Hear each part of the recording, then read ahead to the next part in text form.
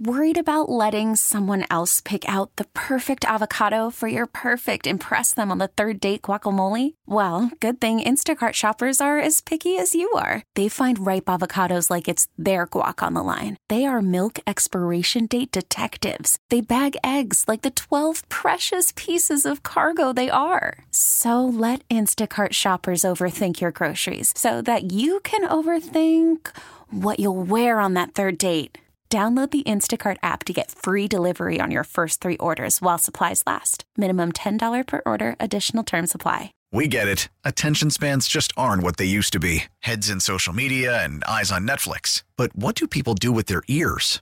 Well, for one, they're listening to audio. Americans spend 4.4 hours with audio every day. Oh, and you want the proof? Well, you just sat through this ad that's now approaching 30 seconds. What could you say to a potential customer in 30 seconds? Let Audacy put together a media plan tailor-made for your unique marketing needs. Advertise with Audacy. Visit ads.audacy.com. Good morning and welcome to another edition of Better Living, a show about people or organizations having a big impact here in North Texas. I'm your host, Chris Arnold of 105.3 The Fan, and joining us today is Keith Fluellen. Keith Fluellen is the founder of Fluellen Cupcakes. And more importantly, Keith, you've got one heck of a backstory. I can't wait for our listeners to get to meet you. How you doing, Keith? I'm doing pretty good. Thanks for having me. It's a pleasure to be speaking with a legend here in the Dallas area. I've just had an interesting job for all these years. I appreciate the props. Well, let's talk about you for a little bit. First of all, Fluellen Cupcakes, you guys are making a name for yourself. It's a small business. Small businesses try to get ahead, and you've been grinding. I just want to know how a guy who basically was living the corporate world life and a real estate broker suddenly became involved in selling cupcakes. Well, it's a very unique story, and people always ask me, how did that happen? Yeah. The way it happened was some friends of mine at my kids' school. We all go to private school, and one of the parents came over one day to drop his son off. He had a passenger in the car, and he said, "Hey," I came out the house, and he said, "Hey, this guy owns a cupcake shop in Frisco Square," and I met him, and he told him I did real estate, and et cetera. It was a brief conversation, and next thing you know, he asked my friend, "Hey, can I get Keith's number? Call him, see if he could help me look for some new locations to expand," which was Dimple Cupcakes at the time in Frisco, downtown Dallas. So I got to know the owner, the bakers, over like a 3 or 4 month period. I was going around trying to get them new locations for their bakery. Well, it didn't work out. They ended up closing. But over that time, I got to look at the financials, whether they were vetted or not. Mm-hmm. I mean, the numbers were amazing. I was seeing that the cupcake shops were doing about $60,000 a month per shop. I thought that was impressive, with me doing real estate. So after they closed, I called the previous owner and asked him to sell me the rights to the names, some of the recipes, et cetera, and he did. And I reopened the Frisco store by the grace of God, because there was no reason the owner of the Frisco Square should have let me lease that center. Mm-hmm. Our kids happened to be at the same private school, and I had coached girls basketball, so they kind of knew me. But there was no way I qualified to get that lease to open that store in Frisco. I reopened the store, me and a partner at the time, and we reopened it, but we didn't qualify for that lease. It was basically a $500,000 guarantee on the lease, because it was like a 10-year lease, 15-year option, 5-year option after that.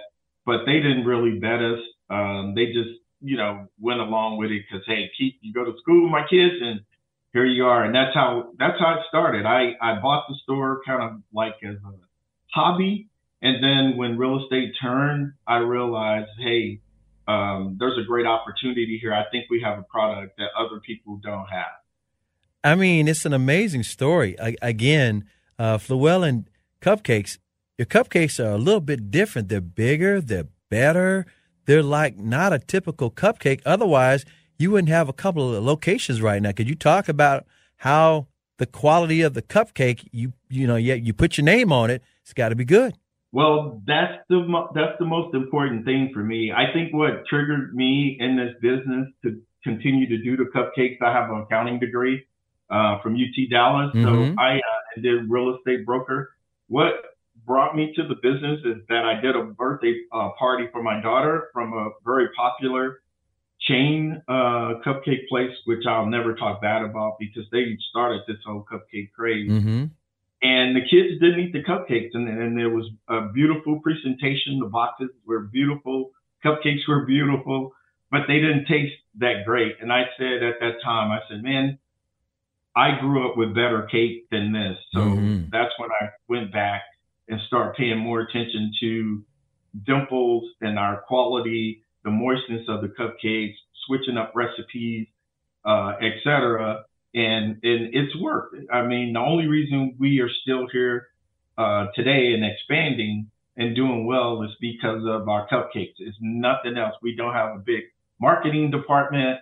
We don't have funding to compete with the big chain cupcake shops or these big grocery stores. Everyone's making cupcakes. But what keeps us vital and going is we have a loyal customer base that expect our size cupcakes, the moistness, the texture.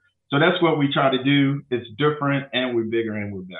That's right, and the reputation speaks for itself. Literally, you would have been gone a long time ago had the quality not been there. I mean, it's one thing to have the bells and whistles and have a marketing department or have, a quote-unquote angle. But if you don't have the quality, if it don't taste like your grandma made those cupcakes, you wouldn't be in business right now, right? No, we would have been gone a long time ago. We've been doing this since 2011. And what's funny is we did get a customer that did a review, and she didn't like the cupcakes, and that's okay. I mean, did she get a red icing one or something? Because, red icing is tricky. No, I mean, it's okay everybody has an opinion, but my thing when I see a review is was the customer service there and quality of the cupcake. What cupcake did you get? You just can't say they're all bad. Well, she never said what cakes are bad. And I told her, I said, ma'am, we wouldn't be in business this long or even selling cupcakes at the American Airlines Center if our cupcakes were dry. I said, we pride ourselves on not doing that. But anything can happen. Yeah. But it makes a difference when your expectations are the size that we have and the moistness of our cupcakes. Those are two things you guarantee. You may not like a flavor we make, but it's not going to be dry. If everything is done right from the shop. Talking with Keith Fluellen. He is the founder of Fluellen Cupcakes. They are for real. They are legit. And I know that at one point you were thinking this business could create generational wealth for my family and for my kids. So that's one of the things in your heart. You know that these cupcakes are so real, and you got a really good business strategy, a good business mind, that one day you're thinking, what's like sprinkles or Tiff's treats? Yeah, definitely. I look, to sprinkles as they're the bearer of cupcake world. They're the ones who started this whole cupcake craze, and they still get a lot of orders just based on their name. They're not better than our cupcake. I'll tell that to anyone at Sprinkles as well, but I respect them because they started this. But no, the long-term goal is to have Fluellen Cupcakes throughout, Dallas, Fort Worth area. First, the airport, we're working on that. We just got the opportunity to provide cupcakes at the Dallas Maverick and the Dallas Stars game this year. It's a big deal. It's a very big deal. We do not take that lightly, and we owe that to the Dallas Mavs, the NBA program, for giving us that opportunity, especially Sent. Without her saying, hey, make that call, we wouldn't have this opportunity. Sent Marshall. But we still have a lot of work to do. Just because she would like to see us in the arena or the NBA program, that doesn't mean it's been smooth selling with the group that runs the food at the arena. But we're working with them. We're there, and it's a good start, and we're on it to be there. Yeah, that's a great thing whenever you're able to open up a shop in an arena or a stadium, AT&T Stadium, or even I always look at Hurtado's Barbecue out there at Globe Life Field. That thing has really been a boom for their business. So I can just imagine, you get a local business and they get a shop in a stand where all the fans are. That the people just love that stuff. Yeah, I look at it like you get a call to go to the league. You get an opportunity worked out. You've done everything. You have to have your company in order, your process. You just can't show up and on the fly. I couldn't have done this 10 years ago without the experience that I have from the last 12 years doing this. But we have to be ready when we get that call. If you get a call up from the G League to the Mavericks, you better be ready. And right. I feel like this opportunity that we have has given us a chance to show what we can do. We won't miss an order. Our cupcakes are right. When we've done a few orders already for the Dallas Stars. We did the playoffs last year. Oh, good. And we we did the playoffs. They got in a bind, and out of nowhere, they contacted me and asked could Fluellen provide cupcakes for all the suites and the visiting suites for the Vegas Knights as well, their owner suite. And we did it, and it went well. And we got our first experience with them. But we have to perform. We can't miss an order or be late with an order, et cetera, because you don't get this many opportunities. Exactly. You got to recognize the opportunity. Jimmy Johnson used to always say there's no such thing as luck. That's when preparation meets opportunity. You're prepared for the moment. You recognize the opportunity and you take advantage of it. And more importantly, you have a reputation. And the reputation, word of mouth, what do they always say about word of mouth? If your business is great, the reputation is gonna help you get through the hard times, right? Yeah, of course. That's big for, like I said, we wouldn't be in business without our core base of supporters that are Fluellen fans that followed us from Frisco to downtown Dallas to back to Frisco. They're always asking. We have fans, supporters all over the Dallas area, also some out of state that want us to. We ship cupcake jars to them now. People want us to ship our cupcakes. There you go. So it's without that customer base, we would have went out of business a long time ago. I don't know if you're familiar with this, but I saw this documentary a couple of months ago. It came out 2 years ago, right after the pandemic, and it blew my mind. It's called The Donut King. Are you familiar with that at all? No, okay. I'm not. Okay, so this is going to blow your mind because you're a businessman on top of being a philanthropist, and we're going to get into that just a minute with what you do with the homeless people at the bridge. But The Donut King, and I if you get a chance, stop down and look at it. I think I saw it on Hulu. It's about a Cambodian immigrant who wound up in L.A. because he was getting away from the war in the 70s. And he wound up working at Winchell's Donuts. And he liked the model. And I was talking with a couple of entrepreneurs down here about this movie because it was blowing their mind too, and I was explaining it to them. They called him the Donut King because he decided to open up his own donut shop based on the formula that he learned at Winchell's. Next thing you know, he and anybody, because he was always taking care of Cambodian refugees, they would get, because they didn't know, all they knew about was rice. And so they come to America. He showed them how to make donuts. And then they started opening up all these donut shops everywhere.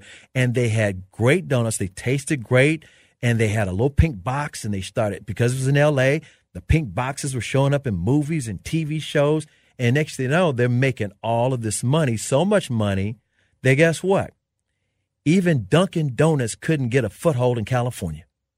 It's the craziest story, but I think you would love it because you're basically not living his same story, not by any means, but you can appreciate but you can appreciate the ups and downs of what he went through. And again, he started making just millions and millions and millions of dollars because down the road, that's what it turned into. And I only bring that up because, like you said, you can see a possibility of taking care of your family with generational wealth if it were to turn into a Tiff's Treats or a Sprinkles or a Famous Amos cookies. I can go on and on and on.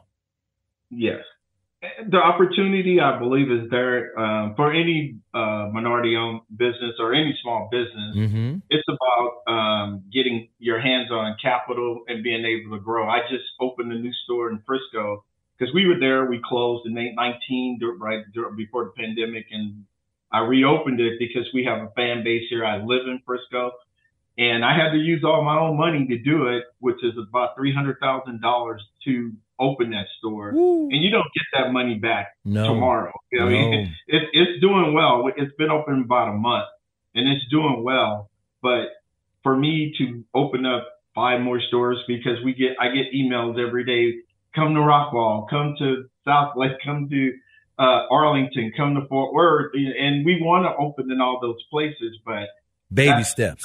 That's a lot. Yeah, that's a lot of capital. Yeah, you got to grow it because it's a small business. This isn't like some major corporation can just, Toyota can just show up.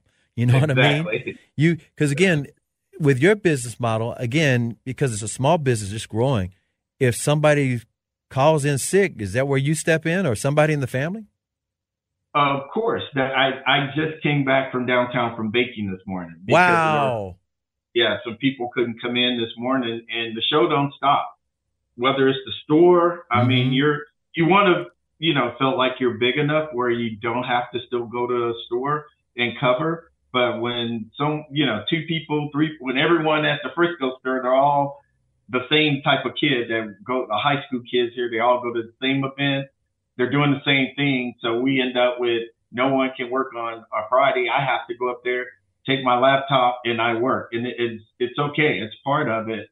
I'm not too big to do that. But as a small business owner, you never, for me, I know how to bake. And so I bake all the cupcakes, ice them, I do everything. So I'm able to fill in when I'm needed. That's, like I said, this is an amazing story. And you mentioned that you're actually shipping out some cupcakes, people ask for them, you're able to deliver that way, FedEx or UPS or whatever it means you do it, you're able to, make that pivot. So I was going to ask you during the pandemic or after the pandemic, because I know you had to slow things down and shut down the shop for a while. Did you learn some things you could do to overcome tough situations? In other words, did you think outside the box, like even thinking about, maybe I can have a pop-up, or maybe we could have a food truck with cupcakes? I mean, I'm just throwing out ideas that maybe you thought about and walked through. Well, fortunately for me, we didn't close during the pandemic. Oh, good. We didn't close, not one day, maybe one day, maybe. But obviously people were concerned about coming to work. So at that time, I was baking anyway. Mm-hmm. So I baked everything, opened the store when I didn't have employees willing to come in because everyone's afraid. We didn't know what was going on. But the funny thing was people were ordering cupcakes like hotcakes. Wow. Because, the food app exploded after the pandemic. Like no one, cooks anymore.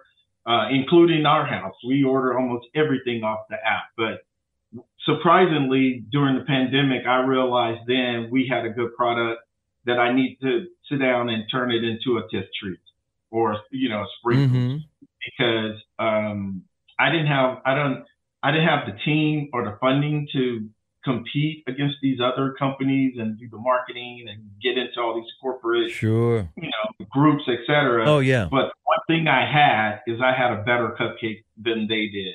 I have a better treat than Chef Treat's cookies. They're just better. I'm not saying it because I'm the owner, because if Bluebell didn't have the slogan, we eat all we can and sell the rest, we probably would use that because our cupcakes, they're good. They just taste good. And even if we close tomorrow, I will still be walking saying this is the best cupcake on the planet. That's my slogan. That's our slogan. I believe that. I've tried cupcakes when I travel in different cities, and they're never better than ours. So for us, it's just a matter of taking our time and getting in front of the right people and grow the company the right way. And we have 2 locations. American Airlines Center, we're looking, doing the paperwork for the airport because I think that's huge to be able to pick the cupcake up on the other side of TSA and take it anywhere in the country or in the world, wherever you're traveling. It's going to be a big deal. Oh, yeah, that would be the grand slam home run. We're talking with Keith Fluellen, Fluellen Cupcakes, and I'm assuming, after the pandemic, a lot of people get DoorDash or Uber Eats. I'm sure they do that with you, with Fluellen Cupcakes too. Oh yeah, that's what I'm saying. When most people were, when everything kind of locked down, we were still going. We had deliveries all day from open to close. We narrowed the hours down, but we were pretty busy. And at that time, like I said, I knew we had something that I could pass on to my kids, because I'm at the point where I could just do real estate, or I have investments into my storage units, apartments, multi-million-dollar stuff that I have my little money in it, but it's big, it grows. Sure. I don't have to work. I could just, just kind of, maybe I could just have one store and I'm done, go play golf all day. I do have Maverick season ticket holders, so I go to the game. That'll work. I could just relax. But what's pushing me to do this is I want to be able to hand this to my kids who have graduated college or in college. My son's in Oklahoma, and I'll tell you about that in a minute. But he's at your alma mater. Yeah, that'll work. I have grandkids now. I want them to be able to have options when they get older, where they go into this business or they take it and it becomes, you'll see a Fluellen Cupcake in Miami one day, or on the Vegas Strip, or on Times Square. When they're doing GMA, you walk by, you'll see a Fluellen Cupcake and the people making it. There's unlimited opportunity, and I want to give them that opportunity. And once I've gotten it set up, then I'll retire. You know what? I promise you that you're going to find a lot of parallels with the Donut King, that documentary, with what you just said, because that's what he was doing it for. He was doing it for his family. He wanted to create generational wealth for his family. And then he was also philanthropic by taking care of a lot of refugees. You've been philanthropic because you've got a relationship with the Bridge. And for people who are not familiar with the Bridge is a homeless recovery center for individuals without a home in Dallas County. And they are open 7 days a week, 24 hours a day. Can you talk about how that started and some of the things you wound up doing with the Bridge?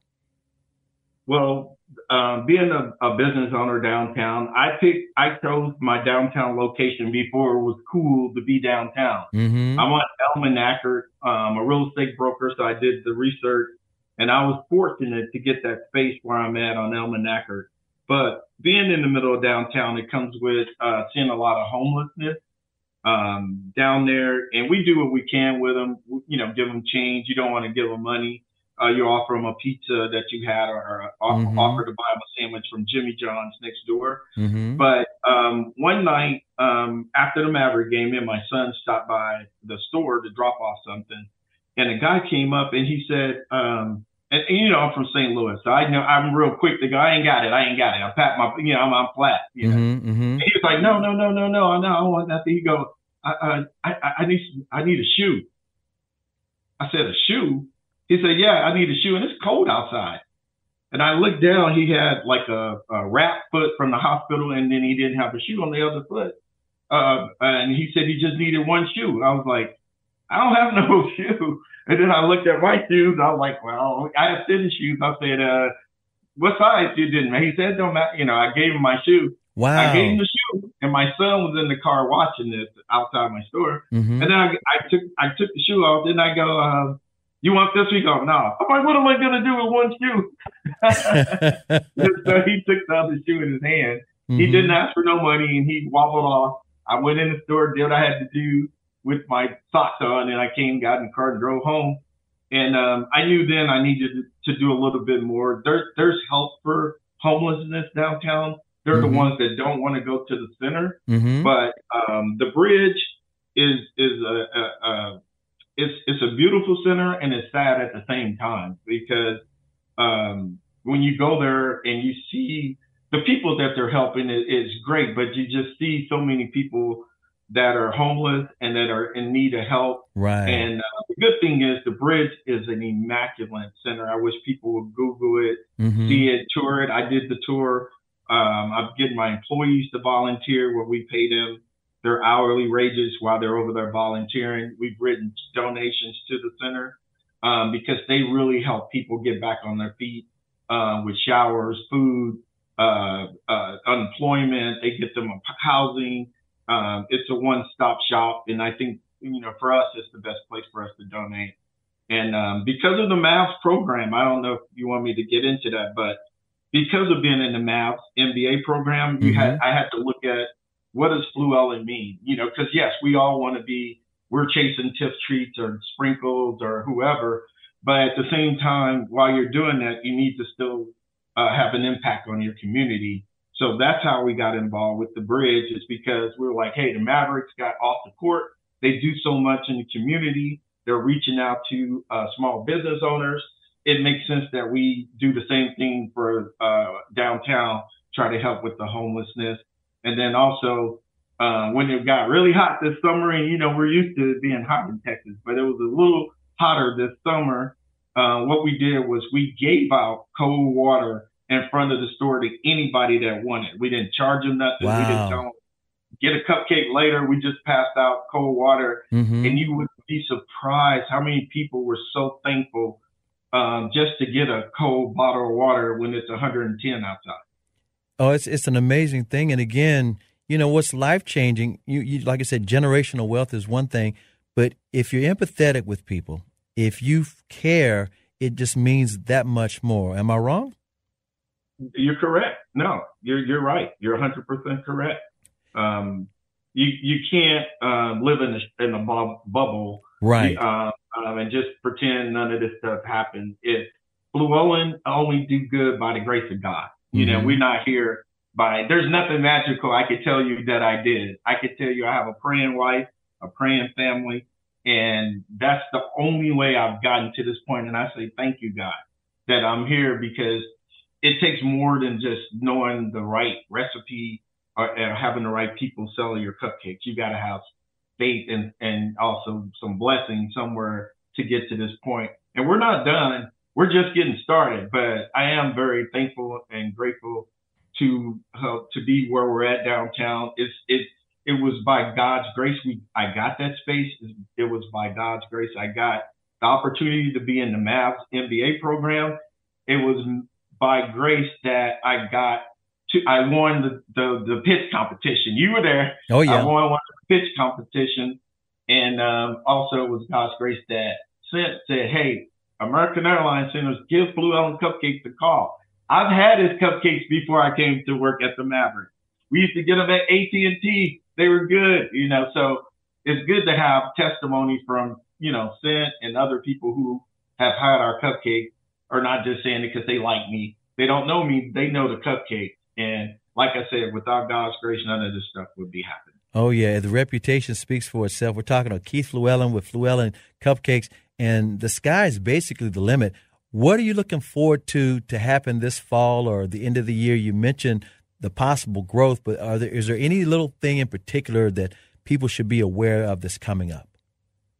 Well, the first thing they can do is we've put our cupcakes in a jar. So we're shipping those cupcakes all over the country. We started shipping them because they hold up better. They're not on a UPS truck sweating to death or getting tossed around. You know how everything comes all beat up. So we're doing that. If anyone interested in looking at having cupcakes shipped to them, they can find us at FluellenCupcakes.com. The biggest thing I would say to be on the lookout for is that we started the paperwork, and it's a lot of paperwork. It's a lot of you got to you have all your papers in order. Is we started the process of applying to be at the DFW airport. It takes a while to get there, but we officially are on doing everything, filling out all the papers and the requirements, insurance, getting bonds, whatever, ready. So when they're expanding the airport, and I think it's going to be a great opportunity for us to be in one of the new terminals or the current terminals. We want to be a part of that. Like I said, there's not a lot of great treats at the airport. I've been through a few. I think it's going to be phenomenal that you can grab a cupcake, that pink box, and take it to your, wherever you're going to meet your family or friend, your loved ones, your niece, your grandkids. To bring them a Fluellen cupcake is going to be special. It will be very special. And again, props to you for sticking with it, because it's not the easiest thing in the world to be an entrepreneur. And I know you can vouch for that and say so. but it is the very difficult thing. Is a lot of twists and turns. The journey is the reward. And so far, so good. Stay the course and good luck in the future, Keith. Man, I appreciate it. Thank you for having me. It's a blessing to be here with you. I've been listening to you for a long, long time. And I do have one thing I want to say before I go. Okay. You got time to get something to eat? You got time to get something to drink? You got time to get some gear? I appreciate it, Keith. Keith Fluellen from Fluellen Cupcakes. Worried about letting someone else pick out the perfect avocado for your perfect impress them on the third date guacamole? Well, good thing Instacart shoppers are as picky as you are. They find ripe avocados like it's their guac on the line. They are milk expiration date detectives. They bag eggs like the 12 precious pieces of cargo they are. So let Instacart shoppers overthink your groceries so that you can overthink what you'll wear on that third date. Download the Instacart app to get free delivery on your first 3 orders while supplies last. Minimum $10 per order. Additional terms apply. We get it. Attention spans just aren't what they used to be. Heads in social media and eyes on Netflix. But what do people do with their ears? Well, for one, they're listening to audio. Americans spend 4.4 hours with audio every day. Oh, and you want the proof? Well, you just sat through this ad that's now approaching 30 seconds. What could you say to a potential customer in 30 seconds? Let Audacy put together a media plan tailor-made for your unique marketing needs. Advertise with Audacy. Visit ads.audacy.com. Next up on Better Living, October is Children's Mental Health Month. We continue our Audacy series, I'm Listening, with a conversation led by our teammate David O'Leary and guests from the American Foundation for Suicide Prevention. David?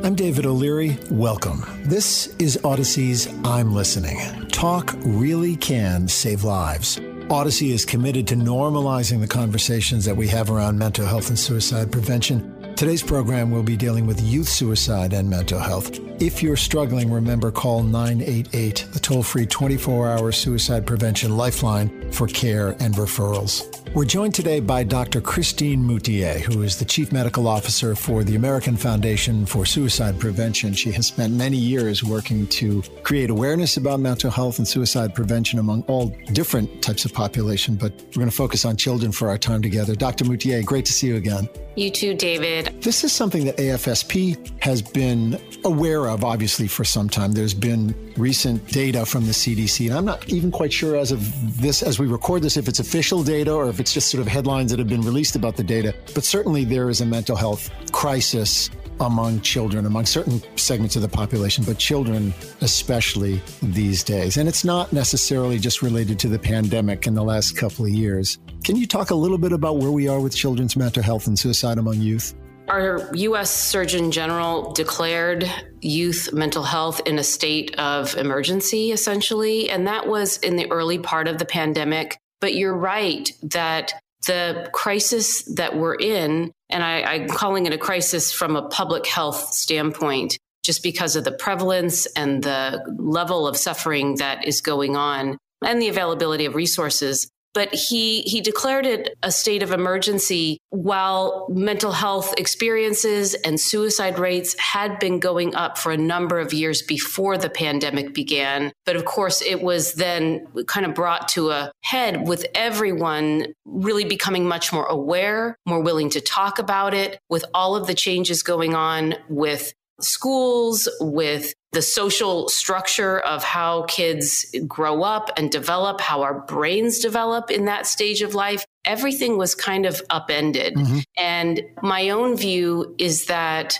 mental health and suicide are very complex aspects of human health. And for children and youth, that's no different. But because they're developing, it can show up in some different ways that I think we as a society, there's just a lot of room for putting into action what we're now talking about more and more. We understand that mental health is real. It's as important as physical health. But what does that look like when a child begins to kind of fall off their developmental trajectory in terms of their physical and mental health growth? Yeah. So that's how I like to look at it with kids, is they're on a trajectory of growth and change. And that maybe is partly what makes it a little more challenging for us as parents and teachers and coaches. From where I sit, it's almost easy to say. In the last couple of years, we've kind of just figured out how to talk about mental health and suicide in adults, as a population in general. Forget about the kids. We'll get there. We're trying to figure it out with kids, but it does seem like something that has taken us a little while to kind of get right. And we're working on it, and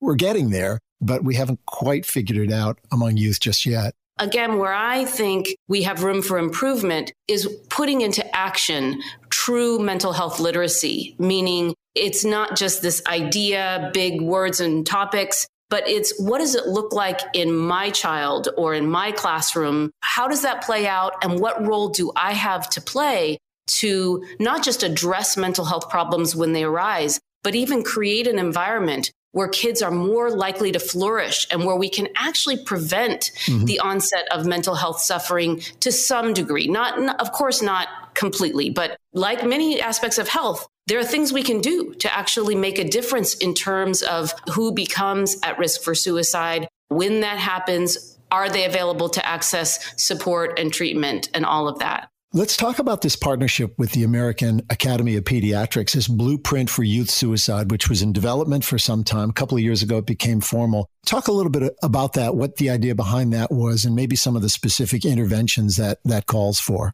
Yeah, it was very exciting for us at the American Foundation for Suicide Prevention to have the opportunity to hear from AAP, the American Academy of Pediatrics. Their members are pediatricians. So they are a group of individuals who are frontline with our youth every day, but aren't necessarily trained as part of their pediatrics training in mental health or suicide prevention. So AAP listened to their members that there was a dire need they felt from the pediatrician's standpoint, as well as the families. AAP also includes parent and youth voices. And they wanted to really deepen their own toolbox, their sophistication with what they were offering to pediatricians around mental health and suicide prevention. And at AFSP, we were very excited to partner with them to develop, as you mentioned, the blueprint. It's a national blueprint for youth suicide prevention. And I love the way we went about it, even creating that blueprint, which was to include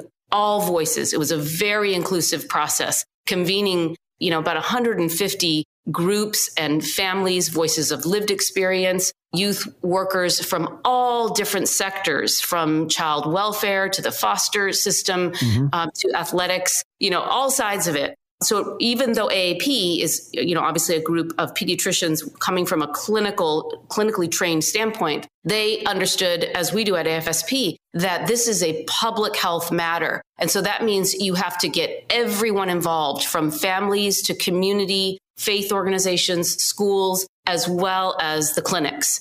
And all of that came together to develop this blueprint that was really drawn out of scientific discoveries that have yet to be put into action at a scalable level. And so that's the beautiful thing about this kind of work, is that AAP cares about it, they prioritized it, and now made this available to pediatricians and anyone involved with youth, actually. So there is a section that is for clinicians that walks a pediatrician or any health professional who works with youth through the steps to take in their clinic with regard to screening and what to do if a youth screens positive for suicide risk. All of those important clinical steps: safety planning, lethal means counseling, engaging the family, appropriate referrals to mental health, all of that. But then there's another section of the blueprint that focuses on everything outside a clinical setting. So that's in schools, faith organizations, family, home settings, the whole gamut. And you'd be amazed if you dig in, and this blueprint lives on the AAP website. And it's almost like an interactive experience. You really have to kind of click here and there and really to dig into the tips and the guidance. But it's not a pie in the sky sort of set of guidance. It's very much practical steps and how to do it with links to more resources. I love to hear you to talk about the data. And I know AFSP, the American Foundation for Suicide Prevention, to be a data-driven organization. And I guess it's good to hear that there's a data piece to this, going into how these clinicians are, this is how they live their life is through procedures and data and so forth. Is there pushback, or have you felt any sort of pushback from the medical community on this? We don't talk about that. That's not what we're here for. We're here for the body rather than the mind. Has there been pushback to that? I think we've gotten past that kind of overt attitude.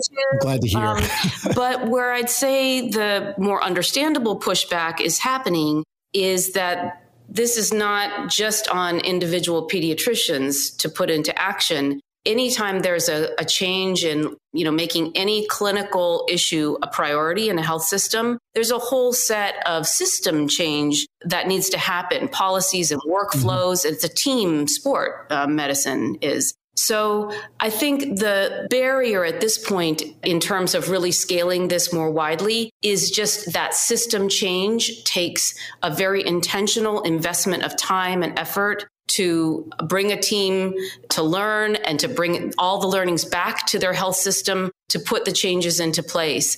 But I also think we don't need to, there is that level that's really important, system change. But there's also the thing that every one of us, including a pediatrician in their office, can do that doesn't necessarily take more time, but it takes just paying attention and the engagement of being present in the moment and recognizing that the person in the room with me is suffering in some way and opening up that dialogue. So, we talk about that a lot, as you well know, David, and you do such an amazing job of it as well, to just recognize that there's a way for all of us to be more present, more authentic, to take the risk in a way to talk about our own stuff, which signals to other people that it's safe. It's okay. It's normal to struggle. In fact, it's a sign of strength if you're able to separate in a way your ego and any aspects that are very natural and understandable, like feeling shame, ashamed. Those are human instincts. But the more we learn about mental health, the more we can kind of separate that out and realize if it were a physical health issue, it would be the smartest thing to address it in the most proactive way. And so we're learning how to do that with our mental health as well. I've long held that our youth, they're going to save us all, but they've long been much more able and open in a free and open and honest way to talk about so many things that perhaps my generation, whatever that means to you as you're listening, but have trouble with. And so I think that's a real plus. In just the short time we have left, can you maybe talk quickly about some of those interventions or how to have that conversation if you're listening with your youth or a youth that you interact with in a safe and healthful way? How do you open up the conversation if you're concerned? I think the first thing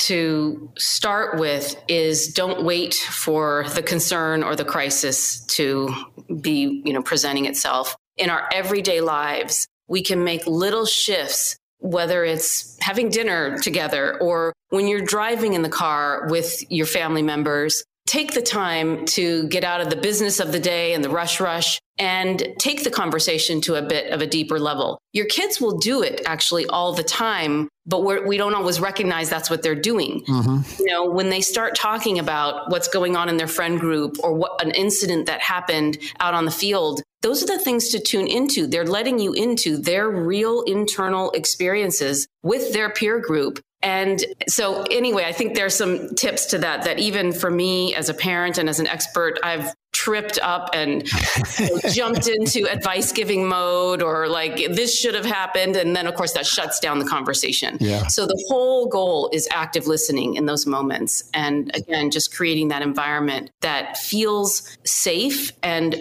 okay for people to share what's actually going on.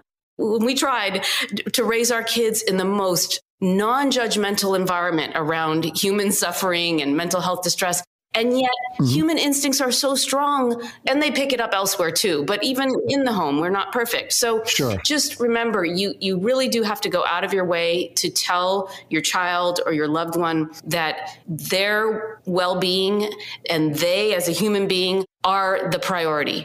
Anything they're going through is understandable. There won't be judgment for it. We all face challenges, but we're a family and we're going to get through this, anything they're going through together. But then to really open up some space for them to talk about what's going on. And you have to do that with kind of open-ended questions. Right. Or again, just if they're talking about whatever random thing, let that be a wide open thing. And realize you don't have to bring it to closure with a plan in that one conversation. I think we're so wired as problem solvers And that can be a disservice. What we're trying to do in this process, in this moment, is signal to our child, or again, another family member, that we are able to handle them talking about their distress without jumping into a reaction mode. And that really takes some practice to do. I think the other thing to note is that if someone's tone of voice sounds like they are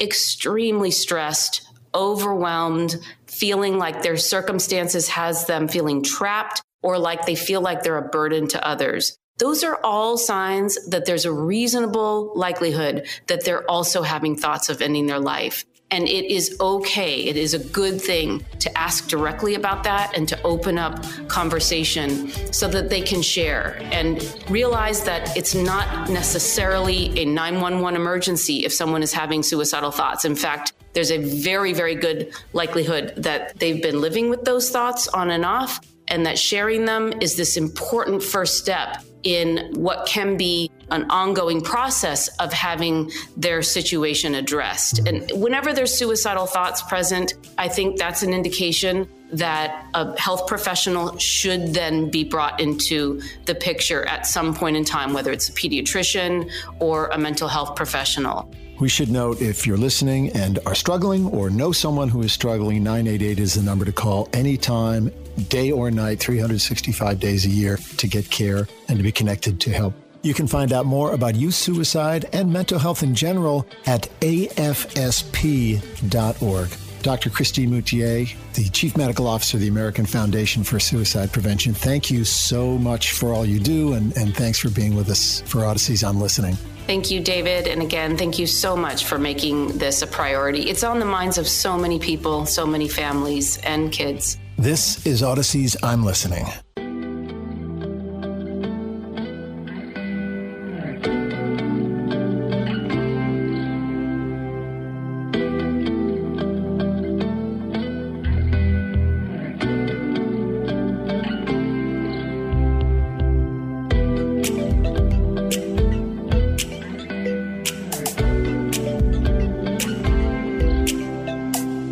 Talk saves lives. This is the mantra of Audacy's mental health initiative, I'm Listening. Our goal is to have more mental health conversations and to continue to remind you that it's okay to not be okay.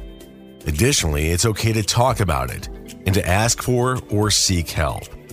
October is National Children's Mental Health Month, and we've been joined by our partners at the American Foundation for Suicide Prevention as we explore the many ways in which we can reach out to our kids and make sure they are being seen, being heard, and reminding them they are not alone. Additionally, if you or someone you know needs help now or maybe in crisis, please call or text 988. This is the Suicide and Crisis Lifeline, and they are available 24 hours a day to talk with you and connect you to help immediately. Now, here's David O'Leary for this I'm Listening special conversation on children. This is Audacy's I'm Listening. We're so glad that you're tuned in. I'm David O'Leary from the American Foundation for Suicide Prevention. We're focusing for this program on mental health and suicide prevention among youth. And we're joined by Victor Armstrong, who's the Vice President for Health Equity and Engagement for the American Foundation for Suicide Prevention. Victor has for many years worked to raise awareness about mental health and suicide prevention, particularly among demographics and historically underserved populations. And we're thrilled to talk to him. Hey, Vic, nice to see you. Hey. Good to see you too. And don't sell yourself short. I know you're a huge advocate in this space as well. So it's a pleasure to talk to you. Well, it's important work, and I love that more and more folks are paying attention these days, and really thrilled that Audacy is making the time available to kind of spread the word about the importance of mental health. There's been recent data from the CDC. We talked about it with Dr. Christine Moutier a little earlier in the program about mental health and suicidal behaviors among youth, and the recent news is unfortunately not good. Can you talk a little bit about where we are with that and the attention being paid these days to mental health awareness for our youth? Yeah, there were several alarming facts, I think, that came out of the most recent data. One, we found that the suicide rate increased 8% for young people between the ages of 15 and 24. And then suicide remains the second leading cause of death for 10 to 34-year-olds in the United States. So that alone was alarming. We also, though, have seen a disproportionate increase in Black and brown communities.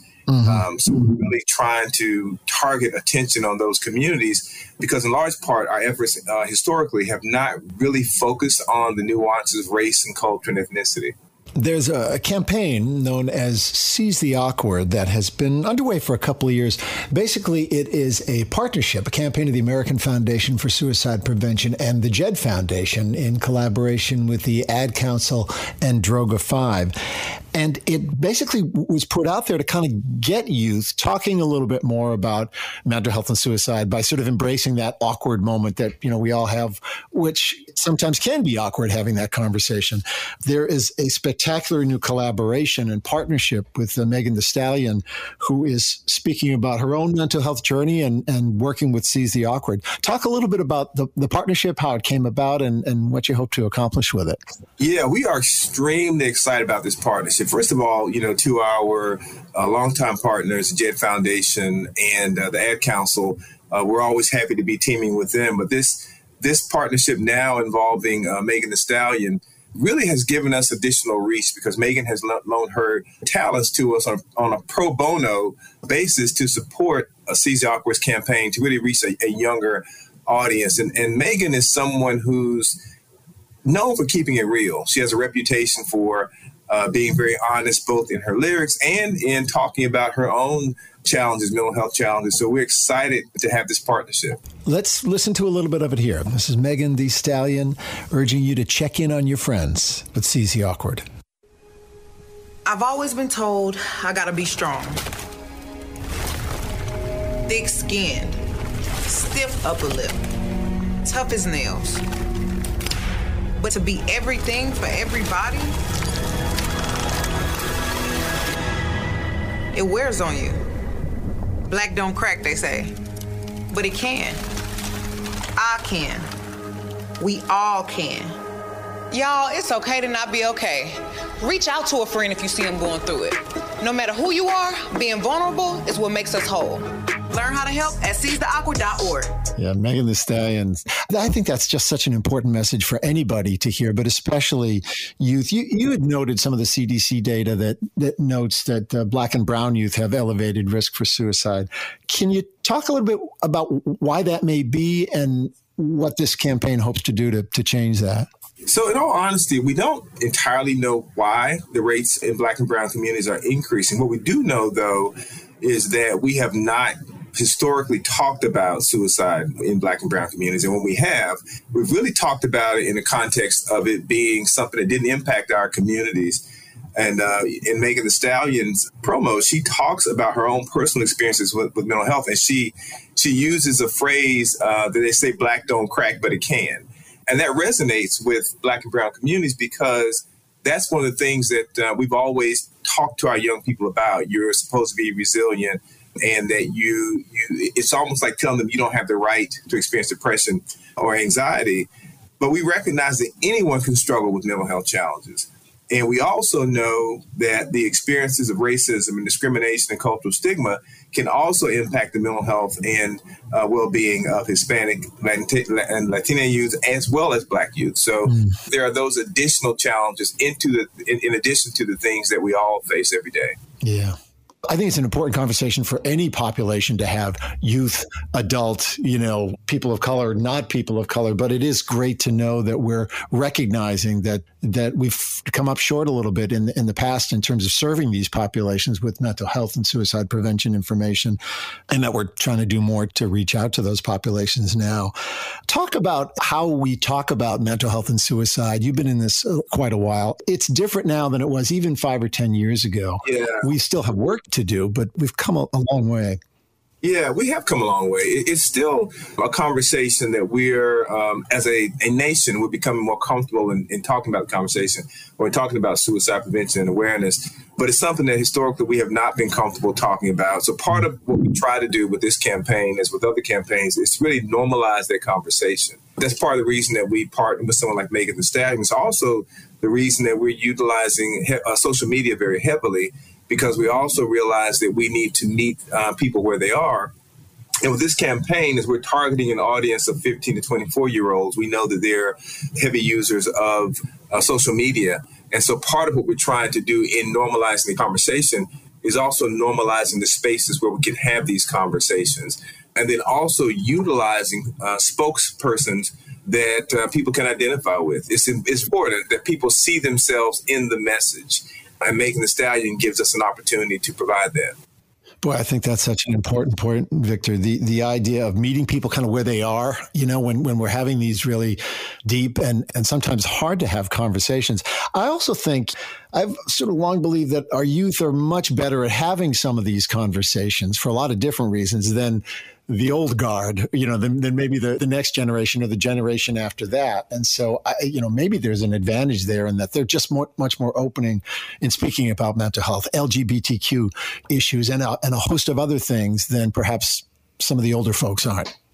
Yeah, I think there's truth in that. I think our younger generation is much more open to having these conversations. I think what we're also trying to do, though, as we normalize the conversation, is also not paint a doom and gloom picture. We're not trying to send the message that the world is this really, really negative place. But what we are trying to help educate people about is that we all have challenges. We all have struggles. That doesn't make us flawed. It doesn't make us broken. It just makes us human. And the more that we as humans can create this connection, the more likely we are to be able to increase hope and save lives. Yeah. I know one of the watchwords that AFSP frequently puts out there is that there is hope, that you are not alone, and that it is okay to not be okay, to sort of normalize this conversation about our mental health the same way we talk about our physical health. Right. Yeah. Yeah, and I think it's also important that we share the message that suicide does not discriminate. Suicide is not a problem that only pertains to one community or one segment of the population. Suicide is something that we all need to be aware of. It's something that we all need to pay attention to.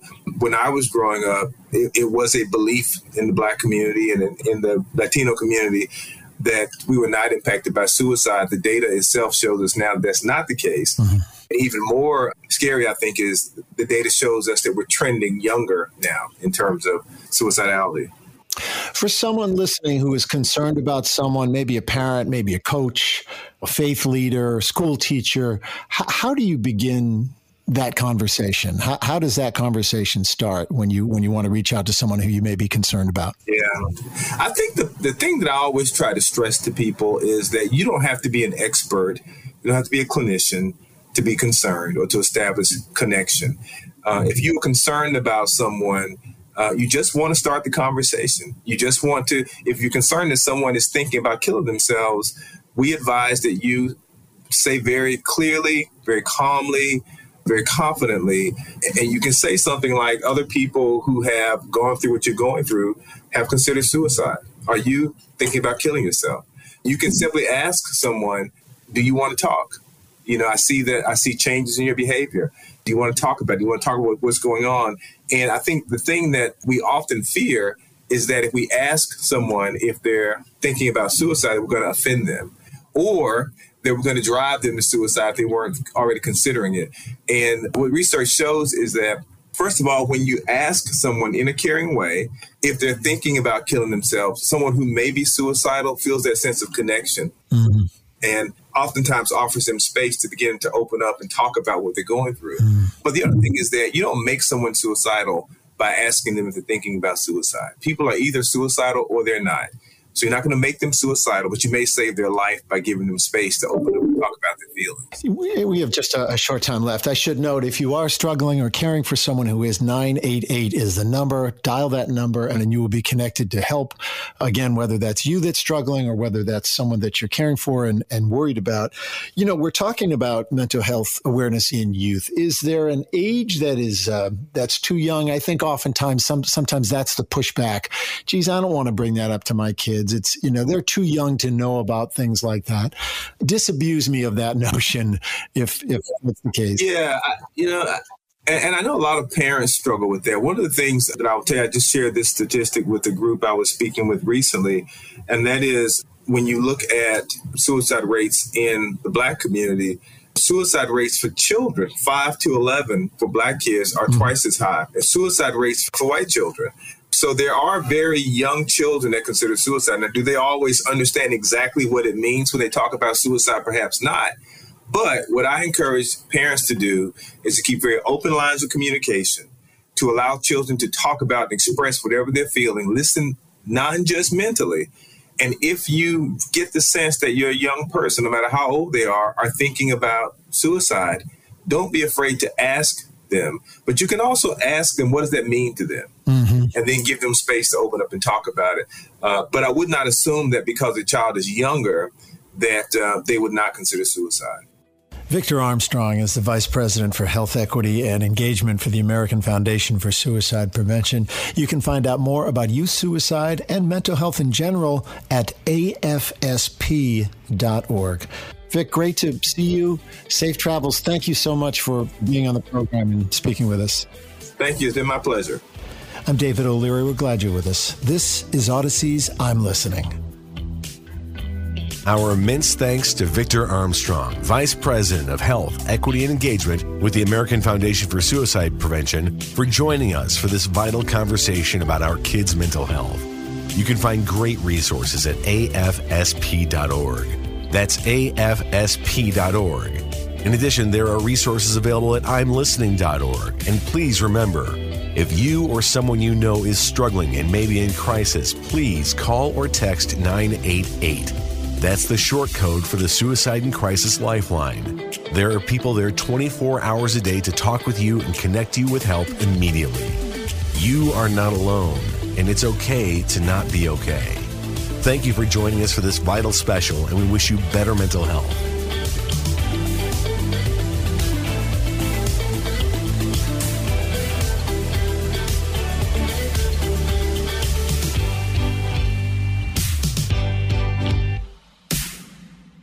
Again, October is Children's Mental Health Awareness Month. We all should be aware and try to take care of each other. Allow people to speak up. That can change lives. And thank you again for joining us on Better Living, a show about people or organizations having a big impact here in North Texas. I'm your host, Chris Arnold. So long, everybody. We get it. Attention spans just aren't what they used to be. Heads in social media and eyes on Netflix. But what do people do with their ears? Well, for one, they're listening to audio. Americans spend 4.4 hours with audio every day. Oh, and you want the proof? Well, you just sat through this ad that's now approaching 30 seconds. What could you say to a potential customer in 30 seconds? Let Audacy put together a media plan tailor-made for your unique marketing needs. Advertise with Audacy. Visit ads.audacy.com.